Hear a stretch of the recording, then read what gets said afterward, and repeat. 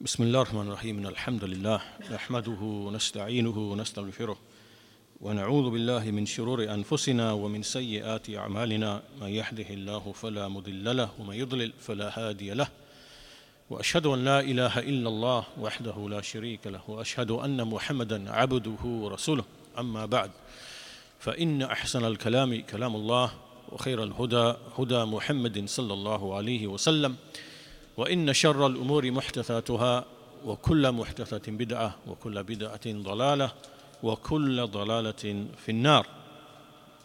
So I'd like to welcome everybody to this evening of lectures by some of the mashayikh who are visiting us from abroad. And alhamdulillah, we are gathered in a house among the houses of Allah subhanahu wa ta'ala, and to receive admonition and a reminder and to seek the ilm of that which the scholars throughout the centuries have expended great efforts to acquire, to purify, to preserve, and to convey in a trustworthy manner. And I want to introduce the evening just with a short reminder to do with seeking knowledge and being patient upon seeking knowledge and balancing between the trials and the tests of life and the rights that we have in terms of the worldly affairs, to balance that with knowledge, and vice versa, to balance seeking knowledge with the rights of in terms of the dunya. And the Messenger of Allah said in an authentic hadith, "Ihris ala ma yanfa'uk." Be eager for that which will benefit you. Wasta'in billah, and seek aid from Allah. Wala ta'jiz, and do not be rendered incapable or feel that you don't have the means or the capacity. So here we are commanded to pursue that which is of benefit to us. And this obviously is knowledge and seeking knowledge, and that's why we see explained in the Quran and in the Sunnah the virtues of seeking knowledge. From the hadith is the statement of the Messenger of Allah sallallahu alaihi wasallam, "Man yuridillahu bihi khayra yufaqihu fid din." To whomsoever Allah intends to show goodness, He will grant him understanding of the religion. Likewise, the famous hadith of Abu Darda radiyallahu anhu that you know, speaking about seeking knowledge. So the Messenger of Allah said in that lengthy hadith, "Man salaka tariqan yabtaghi fihi ilman, salaka Allahu bihi tariqan ila al-jannah." Whoever sets out on a path seeking knowledge, then Allah will make easy for him a path to paradise. Indeed, the angels, they spread out their wings out of pleasure for the seeker of knowledge. And indeed, the scholar, everything seeks forgiveness for him that is in the heavens and the earth, until even the fish that is in the water. And the excellence of the scholar, وَفَضْلُ الْعَالِمِ عَلَى الْعَابِدِ, the excellence of the scholar over the worshipper is like the excellence of the moon over all of the other stars. And indeed, the scholars in al-ulama warathatul anbiya, they are the inheritors of the prophets. And indeed, the prophets, they do not leave neither dinar nor dirham as inheritance, but they leave knowledge. وَإِنَّمَا وَرَّثُوا الْعِلْمِ. So whoever takes from that knowledge, then indeed he has taken with a great and mighty portion. And so in what follows, inshallah ta'ala, I want to just give a handful of examples from the people of knowledge and the way in which they sought knowledge and the efforts they had to go through, the sacrifices they had to make, and for us to reflect upon that and how Allah subhanahu wa ta'ala, from His mercy and from His bounty, has made it easy for us in the modern life to travel with ease, to travel vast distances, by plane, and the Mashaykh who are coming this evening to give lectures, Sheikh Hassan, Sheikh Uwais, Sheikh Abdul Ilah, they've all traveled from abroad, from Medina, from Morocco, from America. And this is with the ease of traveling on an aeroplane. And then to travel by car, as many of you, as all of us have come today, the ease with which Allah subhanahu wa ta'ala has opened up the ability to travel, to seek knowledge, and not only that, to have knowledge at our fingertips by way of technology and development of communication. And perhaps in a way, maybe it's the case that because of the ease with which we are able to seek knowledge, that knowledge doesn't have the same value that it would have in the hearts of the scholars, some examples of which we are going to give today, inshallah, so you can see why that knowledge held such a value in their hearts and why we are unable to treat that knowledge with the same value. And this is so that we can recognize our own shortcomings and deficiencies and the fact that we can never be like those great scholars. And this should then encourage us to strive even further and to seek forgiveness and for our shortcomings, and to realize the efforts that we have to make in order to be safe in our religion by gaining knowledge and fiqh, and to be safe from trials, and the necessity of striving despite or alongside the ease with which Allah has made things for us. Travel, to hear knowledge, to record knowledge, and all these other benefits that we have in the modern life, which are from the favors and bounties of Allah subhanahu wa ta'ala. So the first example I want to start with is the example of Abu Hatim al-Razi, rahimahullah ta'ala, from the great scholars of the 3rd century Hijrah. And he mentions that the first year in which I left for knowledge to seek hadith, I spent 7 years, and I enumerated the distance which I walked upon my 2 feet. And that distance was, he said, it was more than 1,000 farsakh. 1,000 farsakh. And 1 farsakh is equal to just over 8 kilometers, about 8.3 kilometers. So that would mean that he walked on his feet 8,300 kilometers, which is around 5,500–6,000 miles. So he says, then after that I abandoned counting. It was too much to count. So he said, وَخَرَجْتُ مِنَ الْبَحْرَيْنِ. So I came from Bahrain. And so the Bahrain in that time is not the Bahrain today. The Bahrain in that time was simply the eastern part of Arabia, known as Al-Ahsa. Right? So he started from there, he came ila Misr mashiyan. So I came from basically one side of the peninsula to the other side, to the western part, to Misr, which today would be Egypt. ثم إلى الرملة. Then he went into what is Palestine, which is near Bayt al-Maqdis, al-Ramla, Mashiyan, ثم إلى دمشق. So from there he then went across up to Syria, Damascus, and then he said, ثم إلى أنطاكيا, which is Antioch. So now he's moving north, up towards the southern part of modern-day Turkey. ثم إلى طرسوس, which is a nearby place in the same region. ثم رجعت إلى حمص. Then I came down to Hims, back down into Syria.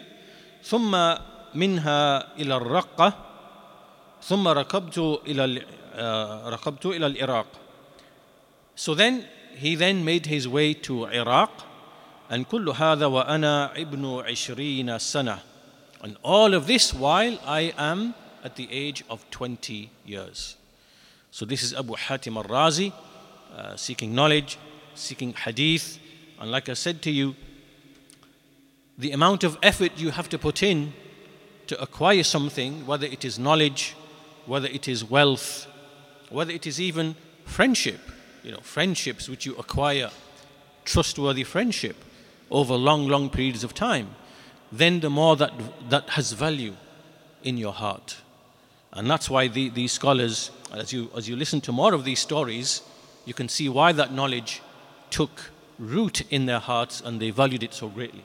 Another example here would be Ibn Kathir, rahimahullah ta'ala, and he's describing about himself whilst he is writing the book Jami'ul Masanid, in which he brings together a hadith and the isnads.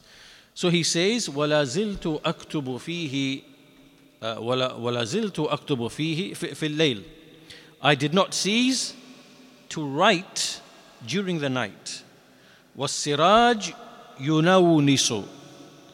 While the lamp would flicker. So when you have the lamp with oil, sometimes it flickers and there's more light, sometimes there's less light.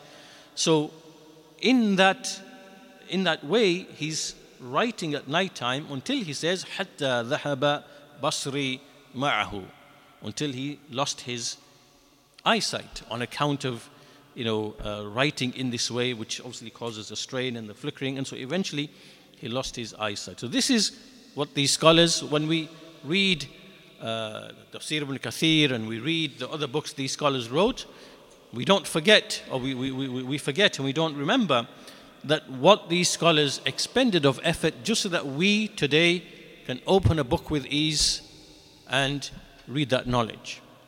Likewise, there's from Ibn al-Jawzi, rahimahullah, and he said that I used to love the sweetness of seeking knowledge, and I would encounter so many difficulties, but those difficulties ما هو عندي أحلى من العسل. So in other words, in seeking knowledge there would be so many hardships and difficulties, but within those hardships, to feel that hardship, that itself would be more sweet, it would be sweeter than honey to taste that hardship. لأجل ما أطلب وأرجو, just because of the love of what I'm seeking and pursuing of knowledge. So he said, I was in the youth, كنت في زمان الصبا, and I would take with me round buns of bread which were really tough and hard, right? So you couldn't actually bite the bread because it was that hard. So then I would travel, I would seek knowledge, and I would stop at certain places in a place called Isa, but this is a region in Iraq, south of Baghdad, where there's little villages and and there's like streams and rivers. So he would stop in order to dip the hard bread, or to eat it, but with the water, because you couldn't eat it any other way. And so he would continue like this, and he would and so this was only in order to pursue knowledge. So basically, there was this sweetness that he would taste would be the taste of knowledge, not the bread. So when he acquired the knowledge, the acquisition of knowledge would be so great and would be so sweet that whatever hardship and the food and whatever, it wouldn't mean anything. Another example is from Imam Ahmad, rahimahullah ta'ala. And Imam Ahmad, he traveled to Yemen. And whilst he was in Yemen, his clothing was stolen. Somebody stole his clothing, his thawbs. And so what he did is that he remained in the house and he closed the door. And when his companions, the associates, they couldn't find where he was, they came to him and they said to him outside the house what happened. So he told them what happened.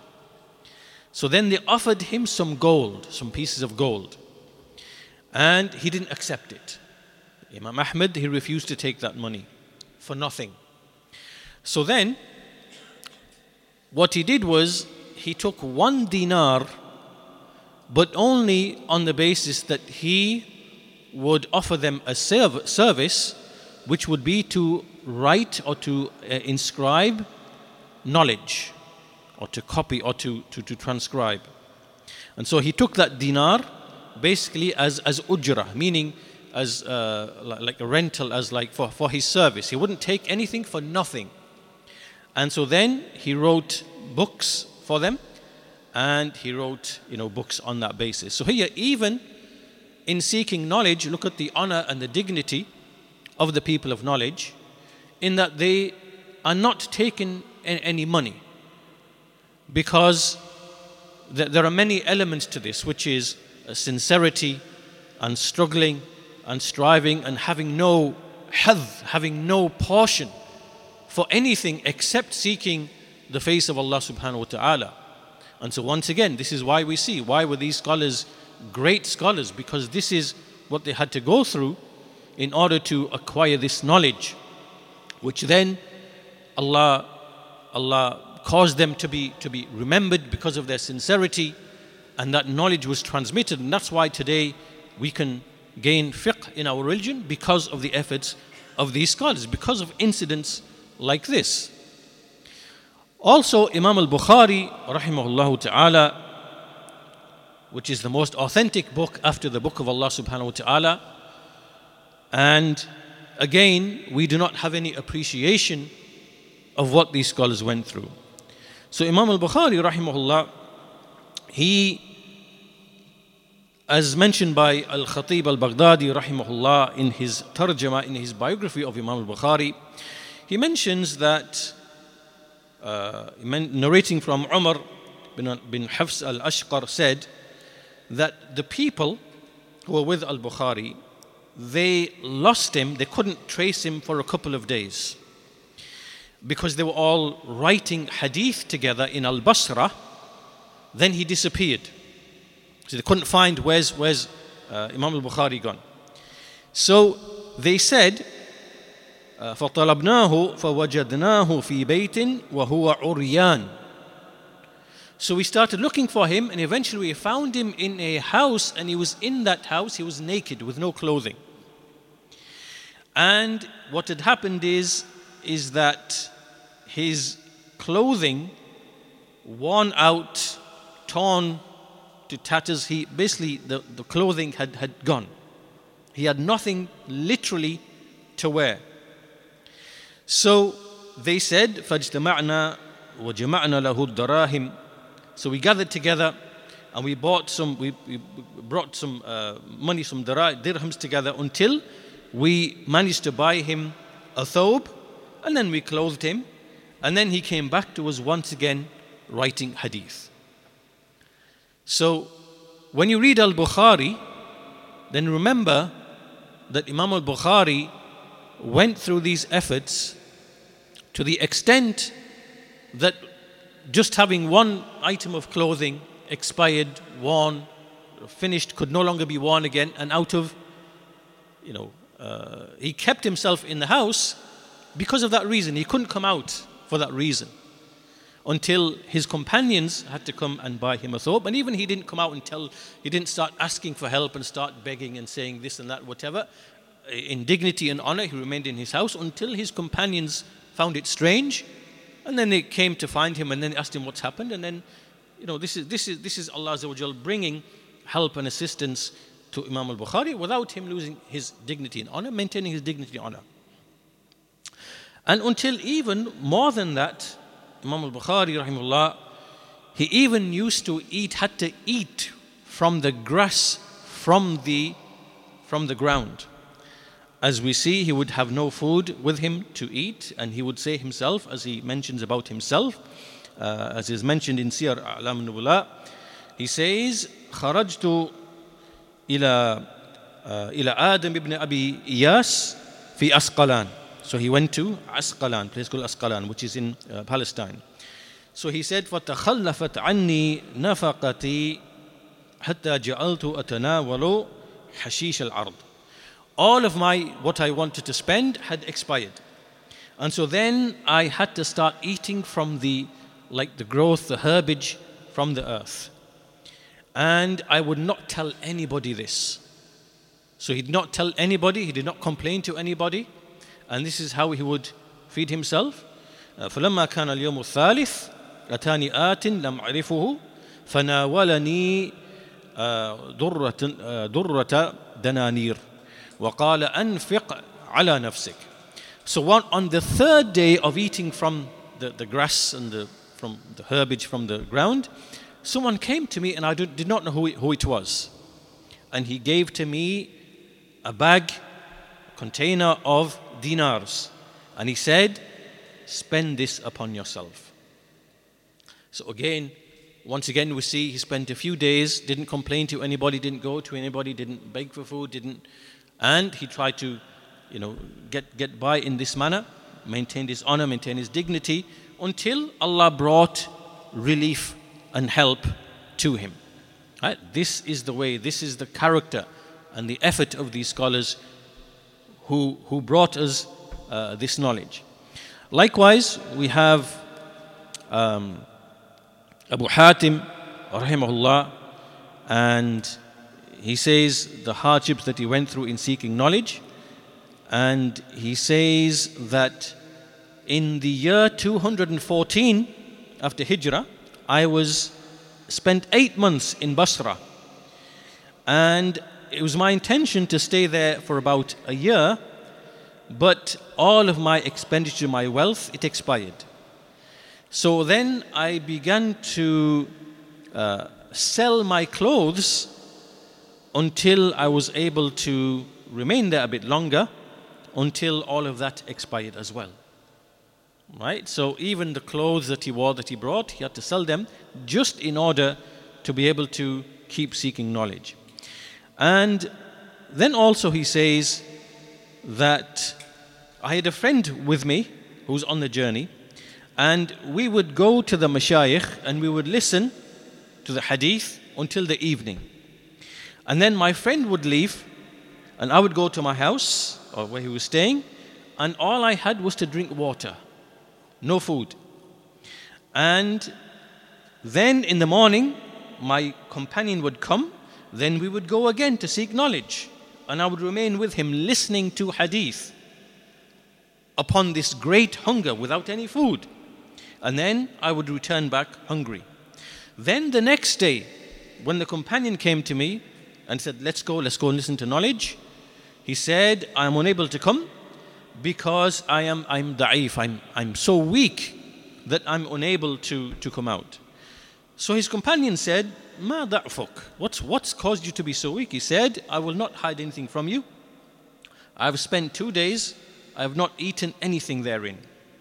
And so this companion said, I have got left 1 dinar. I have 1 dinar with me. I will give 1/2 to you, and we'll leave the other half in order to pay if we want to, someone's service for whatever it might be, travel or something like this. So we'll keep that 1/2. And so therefore we left Al-Basra, and I had with me 1/2 of a dinar. 1/2 of a dinar. So these are just a few simple examples from the scholars. There are many, many more, just so you can see the efforts expended by these ulama, by these scholars, by these great noble scholars, as a result of which we today can have in our hands this ilm. And so to really round off, I don't want to continue any longer, to round off, we have to be grateful to Allah subhanahu wa ta'ala, like I said, that we have in our possession all of these ways and means by which knowledge is literally in our fingertips, at our fingertips. We are able to travel with the ease of the car, of the airplane, of the train, of the bus. Food is everywhere, and we don't think twice about these favors and bounties. And that's one of the reasons why the knowledge that we acquire doesn't have the value of the knowledge that Imam al-Bukhari acquired, or Imam Ahmad acquired, or Abu Hatim acquired. Because look at the efforts that they had to go through in order to just listen to a hadith. And then on top of that, there is the fiqh, the understanding. And so in light of that, this is just a small reminder to myself, first and foremost, an encouragement to all of you, alhamdulillah, doesn't mean that just because, obviously Allah has made it easy for us, but there is a level of striving that we still have to go through. To leave your home, to leave your family, to even to travel by plane, by train, by car, there's still effort, there's still, becoming tired and weary. All of that is still there, alhamdulillah. So it's still some effort. But given this ease, then it means there's no excuse for us not to seek this ilm and to remove this jahl from ourselves and to seek this fiqh of creed first and foremost, of the aqeedah of tawheed, which is the foundation, and then fiqh in the ibadat, in the acts of worship, and then in the mu'amalat, in the dealings that we have. All of this is obligatory upon us to seek this ilm, and we have to strike a balance, as I said, between the dunya and likewise the deen. As we see in the Quran, when the people said to Qarun, وَلَا تَنْسَ نَصِيبَكَ مِنَ الدُّنْيَا, do not forget your portion of the world. So alongside seeking knowledge, there are rights, there are duties, there are obligations. And that's why we see in the hadith of the Messenger of Allah sallallahu alaihi wasallam, when he said, فَإِنَّ لِزَوْجِكَ عَلَيْكَ حَقًّا وَلِزَوْرِكَ عَلَيْكَ حَقًّا وَلِجَسَدِكَ عَلَيْكَ حَقًّا. He said, indeed, for your wife there is a right, and for your guest there is a right, and for your body there is a right. So it does not mean that we have to abandon the world and everything becomes seeking knowledge, nor is it obviously that we fulfill the rights and abandon seeking knowledge, but we have to strike a balance in between the two. And this will vary for every person. Not every person is in the same circumstances. Allah has put each of us in different circumstances. Some people, Allah facilitates for them the seeking of knowledge with more time, with more ability, with more understanding. But everyone has to strive in accordance with what is in his capacity in order to remove the jahl, as we said, and to lay the foundations and to help him fulfill the obligations which are due upon him. And so this is all I wanted to really say. Well, alhamdulillah, we have with us today Sheikh Hassan al-Somali, Sheikh Awais al-Tawil, and Sheikh Abdulillah al-Lahmami. And these are students of knowledge who have sat with the ulama, with the scholars, the likes of Sheikh Muqbil and Sheikh Ibn Uthaymeen and Sheikh bin Baz and Sheikh Rabi and Sheikh Ubaid and Sheikh Zayd al-Madkhali and other than them, from the great scholars of this era. And so we ask Allah Azza wa Jal to benefit us through what we are going to listen to. And inshallah, as we said, the moment you leave your house and come to the masjid, you are engaged in ibadah. This is ibadah, to seek knowledge and to seek ilm. And so this is not a light affair, as I said. And a believer, like you heard in those narrations, there should be as Ibn al-Jawzi said, that the tasteness that you the sweetness that you taste, that when you go through hardships and you listen to knowledge, or you hear a narration, or you hear something from a scholar, or you hear an ayah or a hadith, that the ladha, the taste of that sweetness is something that should drive you and keep you going and pursuing this ilm, insha'Allah ta'ala. So I'll end it there, insha'Allah ta'ala. First lecture today will be by Sheikh Hassan, and so we'll leave the floor for him to commence his lesson, insha'Allah ta'ala, in very, very shortly, insha'Allah. Walhamdulillahi Rabbil Alameen, wa sallallahu ala nabiyyina Muhammad wa ala alihi wa sahbihi ajma'in.